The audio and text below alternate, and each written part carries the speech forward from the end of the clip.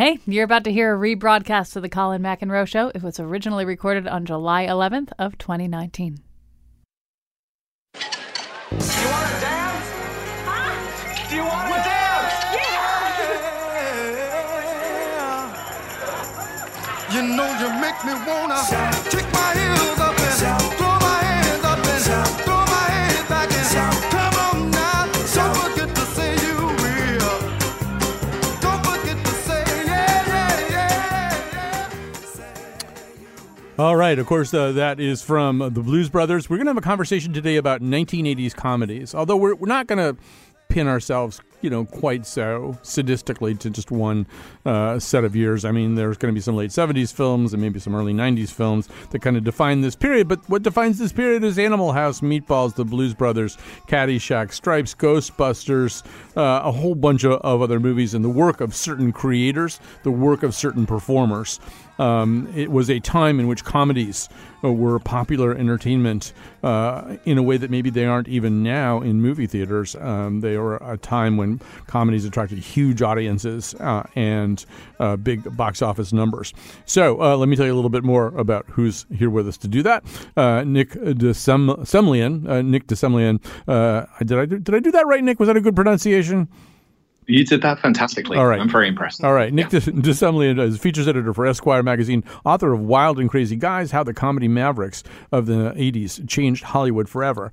Carolyn Payne is a stand-up comedian, actress, a dancer, and a regular appearer on this show, where mostly she complains about the movies that we make her see and talk about. So this I feel like the debt is paid in full after today's show, because these are movies you actually want to talk about. And Dan Colwhite is a stand-up comedian based in New Haven. All right, so Nick, I'm going to have you kind of set up this idea here. I mean, in your book, you are making the case, I think, for this period of time, this group of performers and creators as, if not the apex of American film comedy, something close, right? Something special.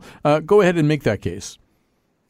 Yeah, I just think these guys were kind of incredible. They were one-offs, and the fact that they all kind of came together was kind of amazing. I'm not sure that's happened before. Just all of these very big, larger-than-life characters, Bill Murray, Eddie Murphy, Dan Aykroyd, Chevy Chase, all of them very different to each other, but big characters. And yeah, they produced event movies, stuff like Ghostbusters, Blues Brothers, Caddyshack, just things which, really kind of captured people's imaginations. And they were all kind of original, and they were all different to each other. And I think it is an amazing kind of period of comedy, for sure. It seems to me that I was thinking about this a couple of hours ago and thinking that, in a way, one of the things that distinguishes this period is what flows into American comedy. I think there's two big things that flow into American comedy, and they're both kind of odd. One of them is Canada, and the other one is Harvard. That there was this incredible generation of, first of all, Canadian writers and performers who came up through Second City type companies in Canada, guided by Lorne Michaels, and then you also had this group of guys who'd worked on the Harvard Lampoon and had transferred those talents pretty seamlessly from there to American television and American film. So, and Nick, as you think back in comedy, I mean, the Marx Brothers didn't go to college. Ben Hecht went to college for 3 days. George S. Kaufman never went to college. One of the ways this period begins, it begins kind of with Animal House, which takes place at a college, pretty clearly not Harvard and not the period of time where these writers and performers went to college, but it's about it's the declaration of war of the slobs versus the snobs, which is going to become a big motif in this period. I would assume you would agree with that, Nick. Yeah, I mean, I start the book with Animal House. I think it kicked off everything. And there were so many films that I think only exist because of Animal House. Stripes, Caddyshack. They all kind of do that slobs versus snobs kind of dynamic. But it was huge. It was like a huge, huge hit. It was the guys from Harvard, but they were making this incredibly anarchic film that just made college look like kind of a war zone with all the craziness that was going on. So, it definitely set the pace and the tone for that whole kind of decade of anarchic kind of rebellious humor. And then Canada, yeah, definitely, the SCTV guys were up in Toronto and Edmonton, like John Candy and Rick Moranis, Martin Short, all those guys were doing sort of stuff akin to what Saturday Night Live was doing, but a bit more polite, maybe. Yes, because they're Canadian. So, so I want to go to the comedians I have here in the studio. All right, Carolyn, this is it. We're actually talking about movies that you like. So, what does this period in comedy mean to you? I mean, you're going to probably embrace a slightly different set of movies than maybe some of the guys on the show are going to embrace. But what's the period like for you? So, I mean, I was a pretty little kid in the 80s, but was for some reason allowed to watch these movies as like, a 6, 7-year-old. So these movies really raised me and influenced me and became a part of who I was. I mean, to this day, I will tell you that Ghostbusters is one of my favorite movies. If not number one, definitely like top 3. And I also want to throw in, as a woman, I feel like there are a lot of great female comedians in this era and movies, 9 to 5, Big Business. I really feel like those ones were huge for me in that not only do they have that, I mean, I was a kid. I didn't really understand what like feminism was, but I understood that like these were women getting it done, and also just these female comedians that were keeping up with men and carrying movies, whereas like Ghostbusters and Animal House and all of these other movies like that are Blues Brothers. They're male carried and by great comedians. But right. Yeah, and we're going to circle back to the sexual politics and the changes in political correctness that have ensued since the 1980s. But Dan, what about you? These just talking to you before we went on the air, I could see that your scholarship about these movies has kept up. You're still watching these movies. Oh, I mean, totally. So, I mean, when we were going back and forth on email, we were talking about our love of Ghostbusters. And, I mean, I watched it every day when I got home from kindergarten on videotape. Every day, I swear to God. And it's like, and you talk about, I mean, I IMDb tons of things, so I know so much about Ghostbusters. Like, it was written by Dan Aykroyd and Belushi, and it was supposed to be Ghostbusters in outer space. Yeah. So how wild would that have been? And they're just like, no, Ivan Reitman was like, no, we can't be ghostbusting in outer space. That's absolutely ridiculous. But like any of those things, and Bill Murray is basically everything. My persona is Bill Murray. Like just that lovable jerk. Like everyone, he's a slacker, and everyone just wants to kind of be him, and it always works out for him. Like Stripes, I saw Stripes at an age. I mean, I had to cover my eyes. My dad would say, "Cover your eyes." You know what I mean? Like the scene when they go in the mud wrestling pit or whatever. See, my parents would let me watch it, but then be like, "Don't talk about this at school. Do not. This is not okay for you to be." They made it clear that I shouldn't have been seeing it, but yeah, no, but I mean, yeah, it's everything to me. I absolutely love these movies. Bill Murray. I think as a young kid, and even now, I would cite him as just this huge, like a huge person of influence, and the way he is on screen, the way he's like the anti-hero. Like you should not like him at all. He is a total jerk. He's like lazy. He's kind of like slovenly in his appearance, and he just talks with such snark. And in this like sing-songy voice that's like mocking. Right. Yes. All right, so we're going to get to him. I want to circle back to Animal House for a second. Let's hear, in fact, a clip from Animal House. You're going to hear some voices familiar to you, including Tim Matheson as Eric Stratter and Peter Riegert as Donald Shainstein. I think his name was John Belushi as, of course, John Blutarsky and some other people. I think they're getting chewed out here, maybe by the dean. So here's a little bit of Animal House. You clowns have been on double secret probation since the beginning of this semester.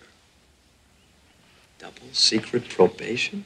And that means one more slip-up, one more mistake, and this fraternity of yours has had it at Faber.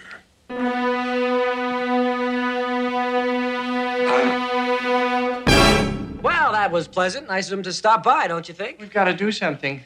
He's serious this time. I think he knows about the exams. He's right. You're right. We got to do something. Absolutely. You know what we got to do? Toga party. We're on double secret probation, whatever that is. We can't afford to have a toga party. You guys up for a toga party? Toga! Toga! Yeah, I think they like the idea, Hoove. Oh, Otter, please don't do this. I got news for you, pal. They're gonna nail us no matter what we do. So we might as well have a good time. Toga, toga, Toga, toga, toga, toga, toga, toga, toga, toga. So, Nick, one of the things we see here, as we said before, declaration of war between the slobs and the snobs. Although, to tell you the truth, Tim Matheson and Peter Riegert, they probably could have slid into one of the snobbier fraternities. And that's a little bit of the joke here, right? You've got Harvard guys writing stuff about what it's like to be counterculturists when they, in fact, have been through one of the, great imprinting factories of the ruling class in America. But I think the other thing that you see here, and it's maybe kind of a rejection of the late 60s and early 70s value. You see rebellion for rebellion's sake, right? These people want to displace the ruling class, not because they have anything better to offer. In fact, they would prefer to offer something worse and more chaotic. I don't react to that, Nick. Yeah, I mean, not to get too into the social commentary, but obviously the 70s was Watergate, it was Vietnam, there was all this kind of stuff going on. And Animal House comes along in 1978, and it's just this blast of kind of fun and anarchy and kind of cocking a snoot at the system and authority, which you actually see like all the way through these films like Ghostbusters, Caddyshack. They're all doing the same thing. And so I think the fact it came along at the end of the 70s and was really subversive was like a big part of why it was kind of so massive and hit so big at that point. Right. So I want to sort of shift from there. I feel as though, so you've got this sort of Saturday Night Live group, and you've got this SCTV kind of Canadian group. And then you've got a couple of other people who are kind of outliers, I think. Maybe the biggest outlier of all, though, is Steve Martin. Steve Martin, this guy, Jonathan. I am not a bum. I'm a jerk. I once had wealth, power, and the love of a beautiful woman. Now, I only have two things. My friends and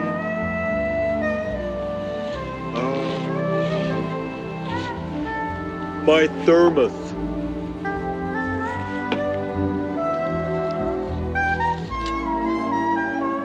Huh? My story?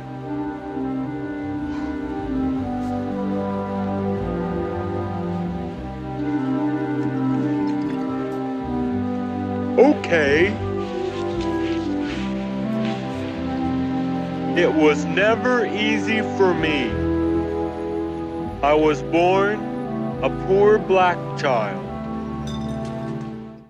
So I'm going to go over to the comedians first here. Once again, this is your childhood. But I would imagine, I have a hard time. I'm going to explore with you later how you were processing Ghostbusters as children. But it seems to me Steve Martin, Carolyn, is a great on-ramp because he really is functioning at a lot of different levels, including a lot of things that kids would probably get. Happy Feet and balloon animals and stuff like that. Yeah. I mean, I think that I was an odd child in some ways who had sort of I sort of had like more advanced taste. And our family had a tradition on Thanksgiving. We always watched Planes, Trains, and Automobiles. So Steve Martin, if you say Steve Martin, that is like what pops into my mind. Like him just going off on John Candy in a hotel room. And Steve. Those aren't pillows. Yeah. Chatty Cathy doll. Like he just is, to me, Steve Martin is one of those people who, some comedians are at their best where they're reacting to those around them. And then some comedians are at their best where they're like the instigator, they're crazy and being unhinged. And Steve Martin is one of those people who can do both and almost simultaneously, which is sort of what he does in in The Jerk and in Planes, Trains, and Automobiles. And he is so. I also think another one like Little Shop of Horrors. Oh yeah. So I mean that movie is just terrific. And Steve Martin singing the You'll Be a Dentist song in that, I mean, that I remember as a kid being like, wow, I can't believe this is the same guy. Because of he just, to me, is one of those people who sort of has a broad skill set. in a lot of ways, and how he approaches roles and how he approaches comedy. Like he's in a different. I agree that he's sort of in a different category for me. Mm-hmm. I mean, my two favorite Steve Martins are Three Amigos, okay, which I can definitely recite so many lines from that movie, and then My Blue Heaven, if you've ever seen that one before. So it was based upon, what's it called? Henry Hill. So there's two books that were written. I can't think of My Blue Heaven, the writer. She was the wife of the guy that wrote Goodfellas. So Nicholas Pileggi. Yes. So it's Steve Martin. Nora Ephron being the wife. Yes. So, I mean, and that has so many incredible lines. And once again, that's Rick Moranis is in that. He's the FBI agent that's kind of trying to rein in Steve Martin. But I mean... How have I never seen this? Oh, are you kidding me? I think it's like 1993 or so. I know what my weekend plans are. Yeah, there you go. So Nick... Steve Martin also got dark hair in that one. It's like one of the rare Steve Martin. And a flat top. So I remember the first time I saw Steve Martin. Steve Martin had been a writer on the Smothers Brothers comedy series. On their last episode, as they were being canceled, they brought out all the writers. And the last person they brought out, they said, there's this guy in the writer's room. His name is Steve Martin. We don't know who he is or who hired him. And he came out and he did some of this stuff that really became a lot of his early signature, Nick. And so Martin in his early days is a Dadaist, right? He's messing around with the actual forms of comedy. He's doing stuff that kind of assault your expectations about comedy. He's doing stuff that is constantly running its thumb down the knife edge between stupid and unbelievably smart. And in a way, I think he's kind of different from a lot of the people he winds up collaborating with. He's also reverential about the past, right? This is a guy who he almost has Woody Allen's nostalgia for 30s and 40s. He winds up trying to make these kind of Howard Hawks type screwball comedies, All of Me, Dead Men Don't Wear Plaid, things like that.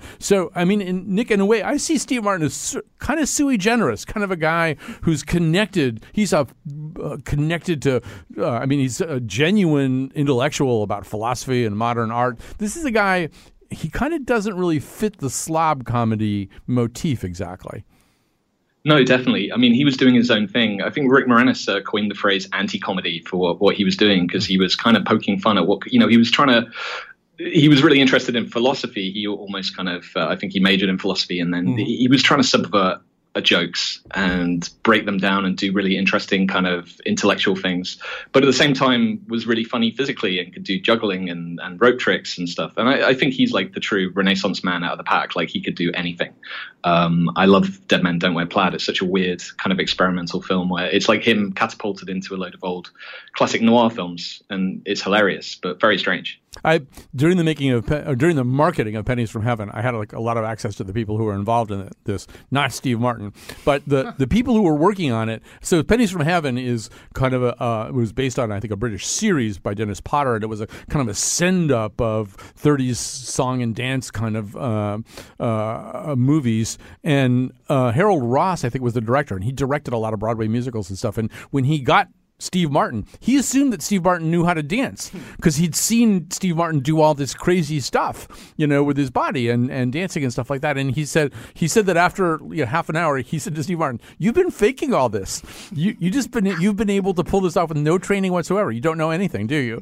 And that's sort of like what Martin does again and again, right? Is he just exudes this kind of do anything. Yeah, he can do anything, and he will absolutely fool us every time. I just quickly want to mention a little weird subnote for me about Steve Martin, which is he was kind of obsessed with The Gong Show. And The Gong Show was also Dadaism. I think most people kind of didn't get that. But he was frequently a panelist he was one of the gongers on The Gong Show. And then occasionally he would try to infiltrate the acts. So every once in a while there'd be somebody hanging upside down playing a banjo, and it turned out to be Steve Martin, who was still, pretending to try to win The Gong Show. So Nick, let's go to one of the other seminal movies that you talk about, and that is The Blues Brothers. Now, The Blues Brothers, also, once again, a very, very high-grossing movie, a movie whose fascination hasn't faded. But Nick, I don't know, give me your just general take on where that belongs in this pantheon. Oh, very, very high. I mean, this is one of the films of the period I love the most. I saw it when I was very young on a family holiday, and it kind of blew me away. And even then, I think I was like, what is this film? This is really unusual and strange. You know, it's a blues kind of musical, but also an action film with this insane car chase, which I could watch endlessly. And it all came from Dan Aykroyd's brain. You know, he went off and he'd never written a script before, and it was so massive, it was inside a phone book folder. And he threw it over the producer's fence. And it was just this bizarre kind of mix of things. And the studio, obviously, he and Belushi were so hot off of Saturday Night Live, the studio just kind of gave them the green light, and then didn't realize till halfway through the shoot that it was like 3 times over budget and gone off the rails. But somehow it's amazing. Like the final product kind of worked in a way that some of these films didn't. Well, that notion of Aykroyd, I didn't know that until you wrote about it in your book, that the script is like 3 times the length of a normal screenplay and all. To me, this is one of the places where we can maybe point to another. We talked about Canada. We talked about Harvard. I think we have to talk about cocaine too. This is an era in which, you know, comedy writers used to drink or maybe smoke pot or something. They discovered this drug that at least creates the illusion of productivity, right? You could do a lot of things, maybe too many things, while you're using cocaine. And Nick, I'm wondering if the Blues Brothers is in many respects an expression of that. It's like so much of everything is going on in this movie. So much energy is bursting out of there. I wonder if it would have been possible without stimulants. I mean, yeah, I mean, it's definitely a more is more like comedy. Like, I don't think Aykroyd was doing quite as much.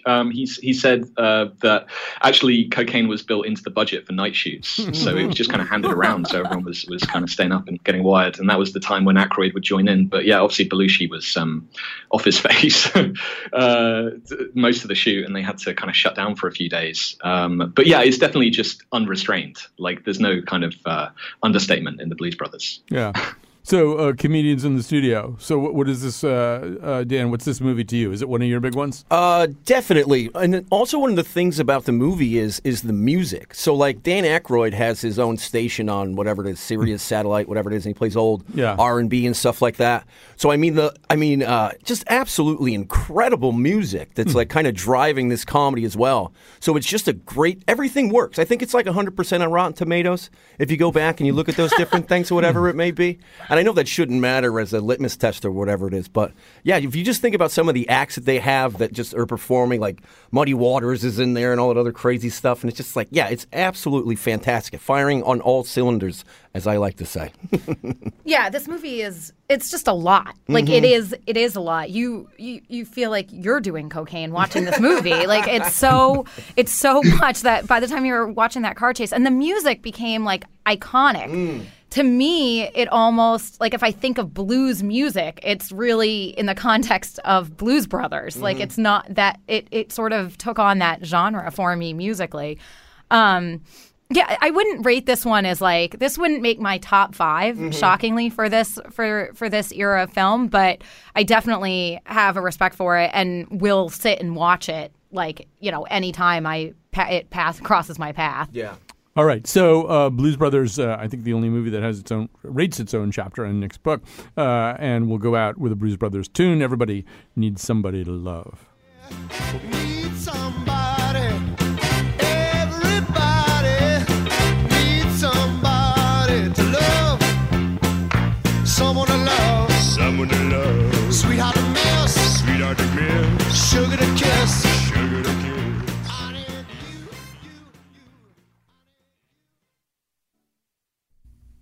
You're listening to a rebroadcast of the Colin McEnroe Show. It was originally recorded on July 11th of 2019.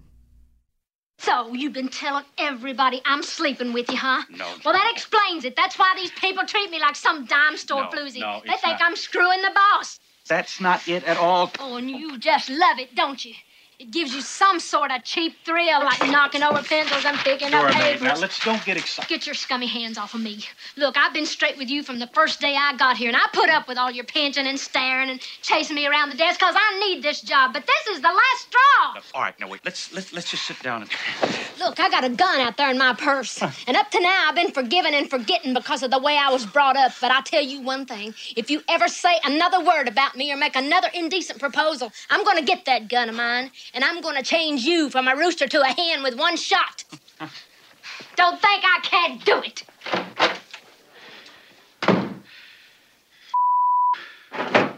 Okay, we're talking about 80s comedies with Nick DeSemlian. He is the features editor of Empire magazine and the author of Wild and Crazy Guys, How the Comedy Mavericks of the 80s Changed Hollywood Forever. Carolyn Payne is a stand-up comedian, actress, dancer, regular guest on this show. You all know her by now. And Daniel Calwaite making his debut on this show, stand-up comedian based in New Haven. So, Carolyn, I'm going to start with you because you're a girl. I would argue, I mean, Nick's book is called Wild and Crazy Guys. And I would argue that the 80s are not really a great period for women's comedy, but maybe you would beg to differ. I feel like it was a harder period for women's comedies. I think there were definitely less of them, but that doesn't mean that the ones that came out, as I mentioned earlier, I mean, we just heard that clip from 9 to 5. We have that. You have Big Business, Outrageous Fortune with Bette Midler and Shelley Long, and George Carlin is in that. I mean, but he takes a back seat to these women who are, driving the car here in this. And I think that 9 to 5 is, I mean, and it's kind of a movie that like now sort of is getting this resurgence in the #MeToo era. Mm-hmm. And it's a movie that really stands up. Like some of these other movies are very funny, but they almost have this like very 80s period specific quality to them. 9 to 5, I think, is unique because it's current. And also, I mean, it's just brilliant. I think Lily Tomlin as a comedian is, I would probably rank her as just like the most influential female comedian to me. And I think that 9 to 5 is just, it's so brilliant. I mean, and it's so smart. And if you're going to talk about female-driven comedy from this period, I think that movie really, really takes it. Well, there's a way in which, the pipeline works a little bit differently here. If you think about some of the work, Nick, that is done in the 1980s that is good, it often does involve somebody like Lily Tomlin, who didn't come out of Saturday Night Live. She came out of Laugh-In. Or a movie like Private Benjamin that involves Goldie Hawn, who didn't come out of Saturday Night Live. She came out of Laugh-In. You really, like a decade or more before that the great talents of Saturday Night Live, the first core group, Jane Curtin, Lorraine Newman, Gilda Radner, for various reasons didn't have gigantic film careers. It's going to be a while before Saturday Night Live produces the kind of women. I mean, now they've done it where I think they've kind of taken over. But there's something going on in the 80s. I don't know exactly what it is, but there's a reason, Nick, that your book is called Wild and Crazy Guys, I think. Yeah, I think definitely it was part of the culture. I was just reading a quote from Johnny Carson, who was talking about female comics and why he didn't like having them on his show in the 70s and saying they're a little too aggressive for my taste. And definitely people like John Belushi, Bill Murray to an extent, when they were on Saturday Night Live, didn't really kind of nurture an atmosphere where, the female comics were kind of at the forefront of it. So I think there was definitely some ingrained sexism. I think the real tragedy is kind of Gilda Radner. And I think, she's so funny on that show. She should have got the movie opportunities, better movie opportunities. She did make some films, but they're not particularly great. Her roles are not particularly great. So it was a tough time, I think, definitely for female comedians. And Dan, there's also a way in which a lot of the things in this, I mean, look, we live in a much more sensitive, some would say hypersensitive era where comedians struggle to find a joke that they can tell that won't offend people. Part of the whole idea of the 80s was they were going to, these slob comedies, these anarchic, nihilistic John Belushi type comedians, they were going to let everything hang out and weren't going to worry too much about who they offended. Well, we're talking about 9 to 5, and unfortunately, it wasn't something I really gravitated towards as a child, or even revisited. So I was trying to think of something I could come back with, and like Ruthless People. Have you ever seen that before? Ruthless People. I mean, Bette Midler in that, and it's one of the funniest things I've ever seen before. But that's a powerful woman. She gets kidnapped. Mm-hmm. I think Bette Midler deserves. I think she really carried a lot of female comic roles in film throughout the 80s in a stellar way. Yes. I really agree. A Ruthless People is a great one. I mean, that's kind of where my comedy lies because it's so wild. You know what I mean? Like the thing with 9 to 5, and this is going to sound like it's set in an office, and I hate working in an office. So like anything, it's just like, I don't want to. And I love Dabney Coleman. I think he's absolutely fantastic. I know It's wild. They steal a body from a hospital. I didn't know that. I haven't seen the movie. Yeah, go back and give it a revisit. So Nick, I mean, Animal House has a scene where Thomas Hulse's character has like an angel and a devil kind of debating basically about whether he should ravish a defenseless woman. There are things from this era that are make you uncomfortable, right? Oh, definitely. I mean, Animal House, when you go back and you rewatch that, there is tons of stuff. So there's that sort of date rape scene where obviously he doesn't end up doing it, but it's still pretty icky. You know, there's the kind of topless pillow fight. There's all kinds of stuff. And you get that in Stripes and some of it in Caddyshack. So, yeah, I mean, the sexual politics of that era definitely has not necessarily dated very well. And you've got even sleazier films off the back, like Revenge of the Nerds has got some really tough stuff to watch these days. All right, so the other thing I want to talk a little bit about here, there's one more person. We've got a few more people we need to introduce, but one major person we need to introduce. And one thing that I would say about Animal House and the Blues Brothers is these are movies about white college guys who have exalted, quite properly, black culture and black music very specifically and are very excited about it and see it as the most vital and exciting soundtrack for their own lives. But it is kind of about white guys curating this stuff as opposed, and obviously in the Blues Brothers an awful lot of black musicians make appearances and stuff, but all kind of we're kind of led up to this music taken by the hand by Aykroyd and Belushi because there isn't really the comedy star yet who can get us to this place on his own until this guy comes along. This is from Coming to America. Listen, real Americans. Pound for pound, Sugar Ray Robinson, the greatest fighter ever lived. Oh, come on, man. What about Joe Louis? The Brown Bomber. Now that was a great boxer. You damn right. I suppose nobody in here ever heard of Cassius Clay. We got a point. Cassius Clay was a bad. Hey, I ain't saying Clay ain't bad. I'm just saying I stopped liking Cassius Clay once he changed his name to Muhammad Ali. What kind of is that? Wait a second. A man has the right to change his name to whatever he wants to change it to. And if a man wants to be called Muhammad Ali, God damn it, this is a free country. You should respect his wishes and call the man Muhammad Ali. His mama named him Clay. I'm gonna call him Clay. Mm-hmm. That's right. I say Clay. Get out of here. That's right. That's right. He gonna always be Clay to me. I don't give a what he changed name to. He is Clay. He Clay to me. I say Clay. Well, then you're a putz. The three of you. 3 putzes. You should change the name outside from Mighty Sharp to the 3 putzes. All right, so we hear Eddie Murphy actually doing 3 of the voices in that clip. So, Nick, we have the arrival suddenly of this black comedy star whose talents are just prodigious. I mean, as you can hear, he can go in and out of just about any voice or idiom that you can imagine. He's fun to look at. He's fun to watch. And I was trying to think. I didn't have a lot of time to think about this. I mean, I think the other thing about Eddie Murphy is that kind of like Cary Grant, he was plausibly a romantic lead in certain situations. He was an attractive enough, sexy enough guy to be able to pull that off, but also could be in a total screwball situation, which is where he found himself more often. But there's, once again, a way in which, Nick, it seems to me Eddie Murphy stands out in this pack. Oh, he's incredible. I mean, it was so much fun to write about his story because it's so unlikely.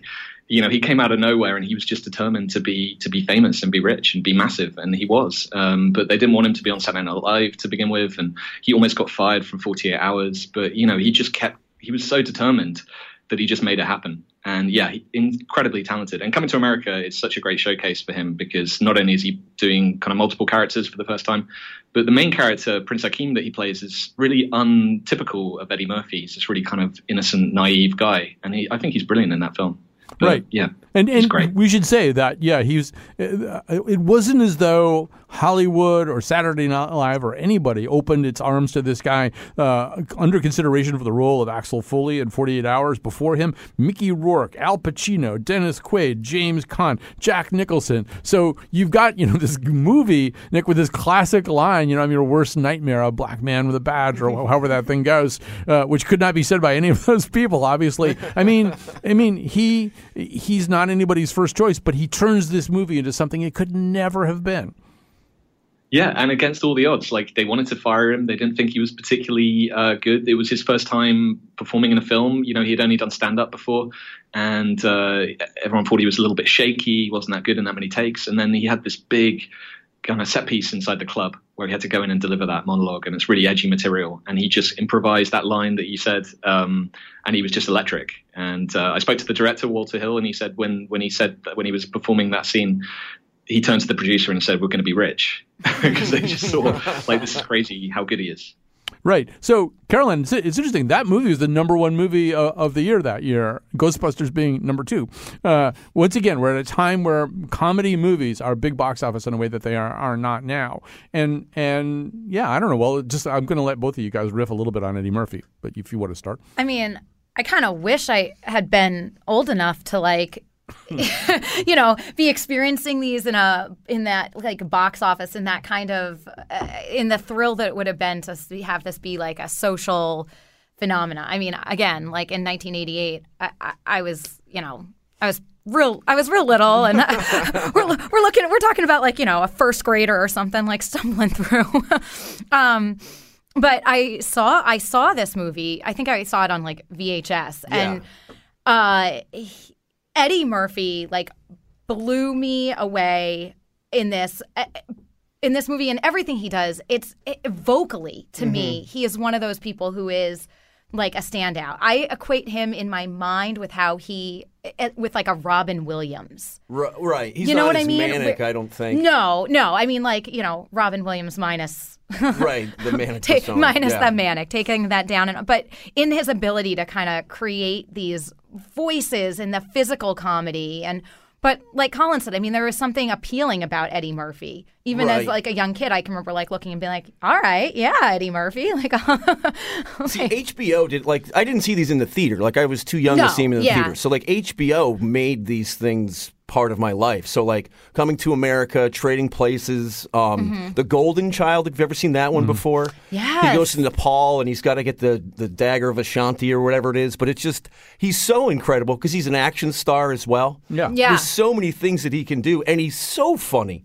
Coming to America, and then Trading Places, of course, is the Dan Aykroyd crossover, where and he's so good in that. And then they even kind of allude to Trading Places in Coming to America, where they see Mortimer and the other brother, and he gives him all the money or whatever it is, and it was just like, he's like, Mortimer, we're back. I would also add a movie that I'm always surprised how many people have not seen this movie, but talk about the two of the people that we were talking about crossing over. It comes later, but Bowfinger is an amazing movie. And this is Steve Martin and Eddie Murphy combining in. I really do think it's one of the funniest movies that I've ever seen. But we're going to run out of time if we don't get moving here. So let's come to the one everybody wants to talk about. I actually do think if there's a movie that defines 1980s comedy, and we've already mentioned it a dozen times on the show, but here it is. Are you troubled by strange noises in the middle of the night? Do you experience feelings of dread in your basement or attic? Have you or any of your family ever seen a spook, specter, or ghost? If the answer is yes, then don't wait another minute. Pick up your phone and call the professionals. Go Ghostbusters! Our courteous and efficient staff is on call 24 hours a day to serve all your supernatural elimination needs. We're ready to believe you! So, Nick, I don't know. There's a way for me in which Ghostbusters epitomizes a lot of the things that we've been talking about, especially this notion that a bunch of guys who, on the surface of things, are kind of unprepossessing losers, have ultimately the right answer. And they're the only ones who have the right answer. Ghostbusters, which comes in 1984, is probably by that time, there is a chance to react a little bit to the Reagan administration and what its version of authority is. And it's such a rejection of authority. I always come back to the moment where they're in the New York mayor's office and the cardinal comes in and the mayor kisses the cardinal's ring, and there's this incredible sort of mutual butt sniffing that's going on among these people who really don't have any ability whatsoever to affect the outcome of this terrible situation. And who does? This bunch of idiots. I mean, to me, Nick, this is kind of the moment where they really make their case for themselves. Yeah, I mean, I got to say that the guy from the EPA, the character Walter Peck, who Bill Murray says has no dick, he's kind of got a point. Like he's just trying to regulate these guys who have got unlicensed nuclear accelerators on their backs. They're kind of tampering in some pretty major forces. But yeah, it's an amazing film. It's a kind of a lightning striking kind of situation where I don't think anyone knew what it was going to become. Bill Murray hadn't read the script when he turned up. The cast kind of got thrown together a little bit. Yeah, I don't think anyone kind of expected it. Right. And so, and Dan, I do think that we're seeing Murray. Murray is as close to Groucho Marx as he's probably going to get here. Vincent Canby at one point wrote about the fact that that Bill Murray had this incredible distance between himself and his character sometimes, that, that it worked somehow comedically, that he clearly didn't believe in the characters or the situation. And that's sort of part of the humor there. There's a way in which he's making a joke about the movie he's in.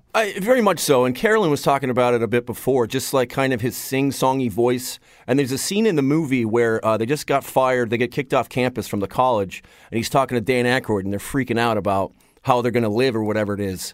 And he says, call it luck, call it fate, call it karma. And he's like, what are we going to do? And he just goes, I don't know, Ray. I don't know. And it's just, I wanted to be him since I was 5 years old. Right, but he's not somebody you should ever be emulating. No. In that movie or really in any way. But he is so cool. Yes. He was the cool one. Yes. For sure. If you were gonna aspire to be one of the Ghostbusters. But if you think about like Harold Ramis, that was my first time meeting him in a movie. So I always thought he was this gigantic nerd, right? Yeah. And then I see him in Stripes, and he's like, oh, he's incredible. He's just like Bill Murray. Yeah. You know what I mean? So for years, because I didn't see Stripes probably till I was a little bit older. Same thing. I had the same reaction. And it was like, he's not a gigantic nerd? Yeah. Although Egon comes across as slightly less nerdy than your, quintessential nerd trope of Rick Moranis. Right. He's like not only a nerd, but just a loser who can't, Well, although I want to get to, that takes us to Rick Moranis, who's somebody that you deal with also in the book, Nick. And so this is a guy who, once again, comes out of that Canadian tradition. It's a little bit more gentle.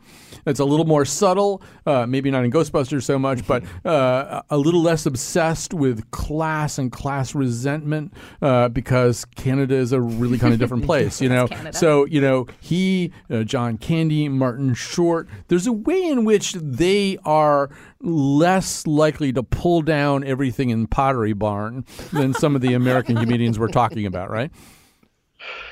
Definitely less anarchic. Yeah, they were doing their thing up in SCTV, and some of it was quite kind of highbrow, and they're sort of satirizing War and Peace and all kinds of stuff. But yeah, what Rick Moranis does in Ghostbusters is amazing. It was meant to be John Candy. Kind of famously, John Candy turned it down, and Rick Moranis was parachuted in and just does this incredibly nerdy character who's obsessed with tax and accounting. And I love every moment of his in Ghostbusters. It's some of my favorite stuff. When he's got the colander on his head, and he's reciting this Sumerian mythology, and there's this terrific moment where after it's all, at one point I think Annie Potts offers him a cup of coffee. She goes, do you want a cup of coffee? And he went, do I? Have some. Yes, have some. Have some. It's thing with the horse as well. The horse, I was just about to say, his interaction with that horse. Yeah, I'd love to say it on air. That's one of my favorite parts of that movie. Yeah. And I think that whole Canadian thing, which also brings us Dave Thomas and Catherine O'Hara, Andrea Martin, all these people. I think if we just had Belushi and Aykroyd just pulling down walls and smashing stuff and didn't have this other part of it, you wouldn't have the ethos that we're talking about right now. So let's go out of here with this particular break. We're going to be back with one more conversation here, but we should actually go out with Rick Moranis singing. The smell first hits me from 5 blocks away. It's Friday and I can't stay away. The Blue Jays are playing, but I won't likely risk it. I'm here with a plan to binge on her brisket. My mother's brisket, so moist and tender.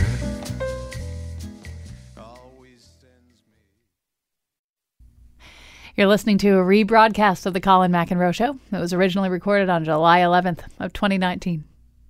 Wherever we go with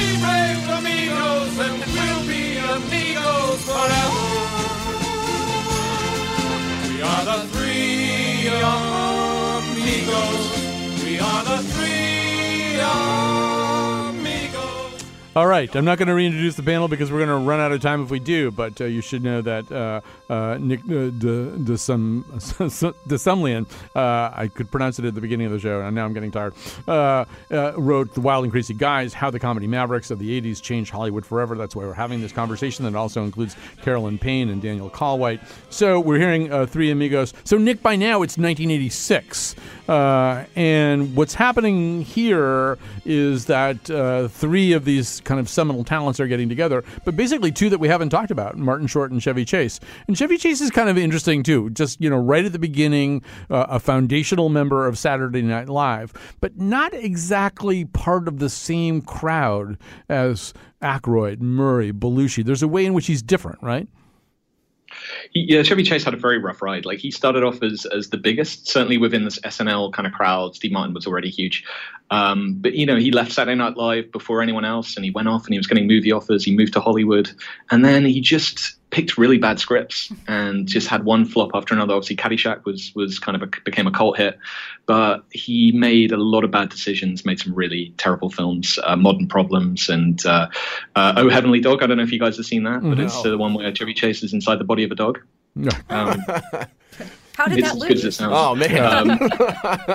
Well, Three Amigos is interesting, Dan, too, because, you've got two of the great archivists of this world, Martin Short and Steve Martin, both kind of in love with the past, very aware of comedy's past, cinema's past. This movie looks back to a kind of movie that's not being made. There's a great scene where Martin Short is talking to some baffled Mexican children and talking about how Dorothy Gish came up to him one time and told him he really had it, and there's a way in which this movie is a little bit more nostalgic than some of the craziness that we've talked about so far. Yes, and there's so many great bits in this movie. There's the one scene where they get kicked off the lot in the movie company that they're working for, and they want to go back and get their clothes so they can move to Mexico. Mm-hmm. So it's Steve Martin standing on top of that wall, and he's trying to get their attention by pretending to be a bird. And so he's like making bird noises, but Chevy and Martin, I'm messing his name up, they're at the bottom of the wall. And he can't get them to do it, so he just starts going, look up here. Look up here. And they're just oblivious. And he finally goes, hey, guys. Hysterical. Absolutely fantastic. Yeah. Is this an important movie for you, Carol? Yeah, definitely. I don't think I would rank this in my top 5, but I'm a big, despite Chevy Chase kind of having a lot of failure, I'm a big Chevy Chase fan just for the National Lampoon's movies, the vacation movies. I think National Lampoon's Vacation and European Vacation are... Those movies have there are things in them that make me laugh so hard every time I watch them. And they've been replaying them a lot on TV recently, and I think that maybe what did help Chevy Chase be so brilliant in those was Beverly D'Angelo. Again, like I think like he really plays off of her so well.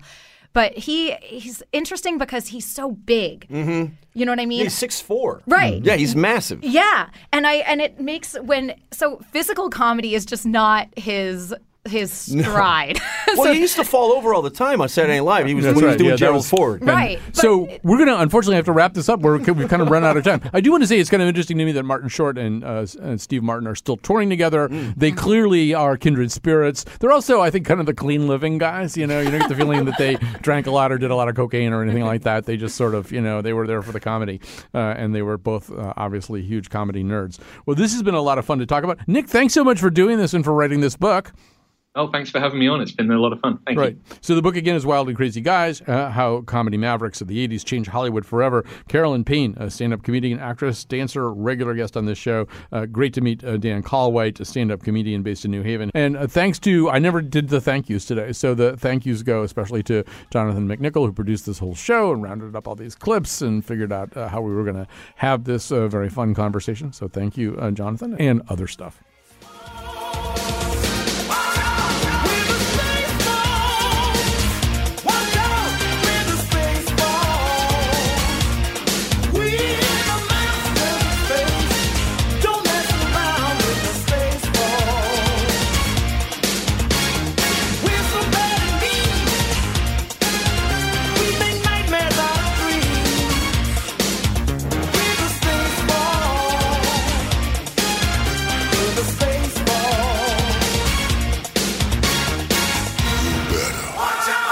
Bye.